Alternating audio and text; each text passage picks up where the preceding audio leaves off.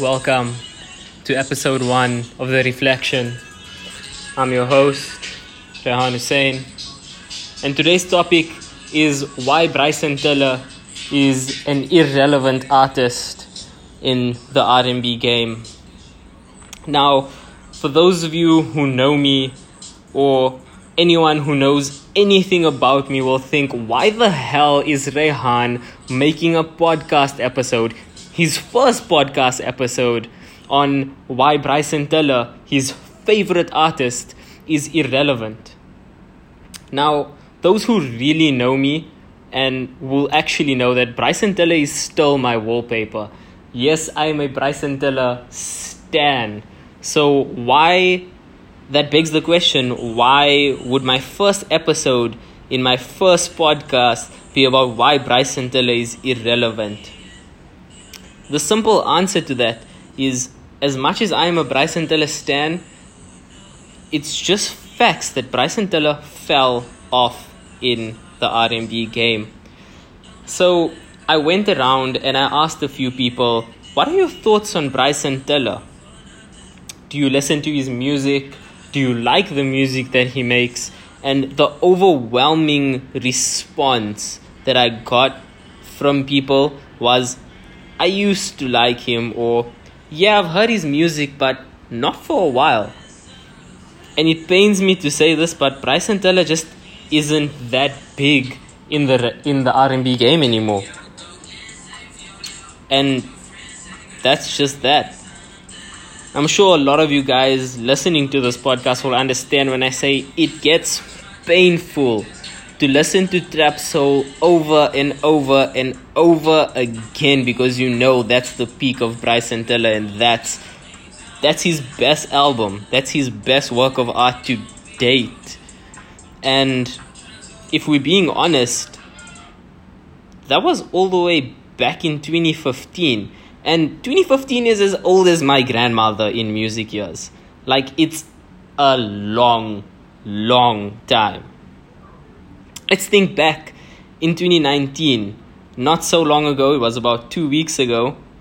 And according to Billboard Top 100, Lil Nas X was the 4th biggest artist in the world in 2019. And I don't know about you guys, but I haven't heard a single person play any of his songs in 2020. The man simply just fell off. And to be frankly honest with you guys, the only reason he got that spot was because he kept mixing the same song, and people were like, oh shit, Lil Nas X released new music, and all they played was Old Town Road over and over again with a million different mixes. It really annoyed me. But the point I'm trying to make here is, you can be the biggest thing in the world on a Monday, and by Friday people just aren't listening to your music anymore. So for Bryson Tiller to take 2, 3, 4 years between his projects and his albums just won't work in today's music industry. If you look at Lil Pump, he was the biggest thing in 2018, and all of a sudden everyone stopped listening to his music. He simply just fell off. I was laughing with my sister the other day, and we were listening to J. Cole's 1985 of his KOD album, and he talks about how these new generation rappers are gonna fall off eventually because their music is simply just a trend. And that's exactly what happened with Lil Pump. And the way the music industry nowadays is set up is, if you're not constantly releasing new music and dropping at least one major project a year, you are going to fade out. Now, an interesting artist to look at, who's actually stayed in the conversation and is constantly in people's top 5 R&B artists, is Black. But the interesting thing about Black is, he hasn't released a full-length project in 2018. His East Atlanta Love Letter dropped all the way back in 2018. So, I don't know about you guys, but I'm feeling hella old talking about this. Like, I'm still bumping East Atlanta Love Letter, and it's been over a year. So, how has Black stayed relevant throughout 2018 without releasing a full-length project or even any solo singles. The man hasn't even dropped a solo single in 2019, but has stayed in the conversation throughout the year. Well, that's because Black's name just keeps on popping up. Yes, he hasn't released a solo single or an album in 2019, but his name has been in the conversation throughout the entire year. He's released a slew of features. Man has been on everything from low-key artists to big-name people to people you've never even expect to feature from him. I've personally found a few artists just from listening to the people that Black featured with. Next Down, for example, I've never heard of the man. Black featured with him and it was a banger. And that's how Black has stayed in the conversation. But that's not to say that Bryson Tiller has been completely silent in 2019. Just like Black, he's featured on multiple projects. He was on The Game's Born to Rap album, as well as Fat Joe's album with Dr. Dre, and one of my favorite Bryson Tiller assists was his verse on her song Could Have Been. He's also given us a few singles like Blame, Cancelled. He did a cover of Drake's Finesse, which I think was way better than Drake's version, but that just might be the Bryson Tiller Stan in me talking. And he's also released a song with one of my favorite low-key artists who recently blew up by his song getting covered by Chris Brown, Che Acro. So why aren't people consuming that music and enjoying it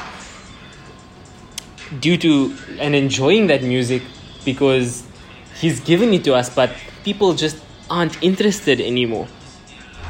And that could be pinned down to his long absence in the game, but that shouldn't change the fact that he's still making good music and people just grew tired of waiting and eventually just simply forgot about him. On the flip side of the coin, though, we have Kendrick Lamar, who on average takes between 2 to 3 years between his major projects. And Kendrick Lamar has stayed relevant in the rap game, which is obviously a way more competitive game than the R&B. But whenever you ask someone who is your top 5 rap artists, I can guarantee you J. Cole, Drake, and Kendrick Lamar will always be featured. The top 5 current rap artists. And Kendrick Lamar has always been in this conversation and always will be in this conversation, even though he releases an album once every 3 years. He also doesn't do that many features. I think I can count on one hand the amount of features he's done throughout 2019. And if you aren't counting his Black Panther produced album, he hasn't released an album since 2017. Damn! I'm gonna let that joke sink in for the slow ones. So, how has Kendrick Lamar stayed relevant and Bryson Tiller fell off? Well, when I asked people about it, they simply penned that Kendrick Lamar has that much more talent. He has greater storytelling abilities. He has better rhyming abilities. The way he switches up his flow in his raps is just levels apart from anyone else. And to that, I 100% agree, but you can't exactly say Bryson Tiller doesn't have storytelling abilities. I mean, Bryson Tiller tells his story in such a way that if you know what you're listening for, you're gonna feel that story. So I take example from his song Set It Off of his 2017 album True to Self, which, side note, not his best work. I'm a Bryson Tiller fan and True to Self was basura. That was not his best work. He was so uninspired in that album and it really showed. But in his song Set It Off, he talks about the way he came up in the rap game. And for those of you guys who don't know, Bryson Tiller actually made music back when he was 16, 17 years old. with his Killer Instinct album. You can hear Love Faces of that album in the background. And that album was basically just a whole bunch of covers.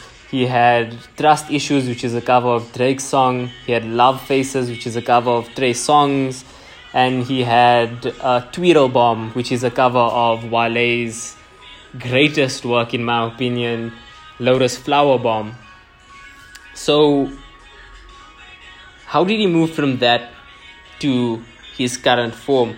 Well, he then moved in with his girlfriend's parents and had a baby with her, the young Hailey. And from that, after he had the baby, after his girlfriend fell pregnant, his girlfriend's parents kicked him out of the house. He started working like 3 jobs just to maintain a roof over his head.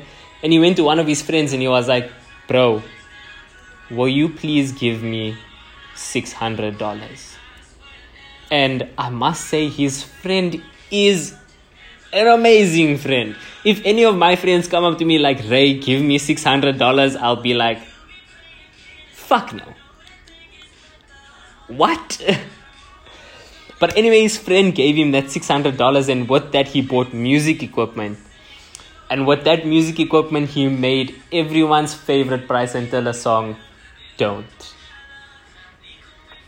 From that, he started gaining traction in the music industry and made his mixtape, which is unfortunately unavailable on any major streaming services. But the mixtape is called Tiller, if you guys want to go check that out. The mixtape includes songs like Don't, Exchange, For However Long. All of his best songs were on that mixtape before he released Trap Soul. Now, if you're being honest, that's the point I started listening to Bryson Tiller, and that's the point I fell in love with Bryson Tiller. When Trap Soul dropped, 2015 was the year for Bryson Tiller. Trap Soul was everywhere. So how did we get here? I gave you guys the facts. I gave you guys my opinions. Let me know what you think.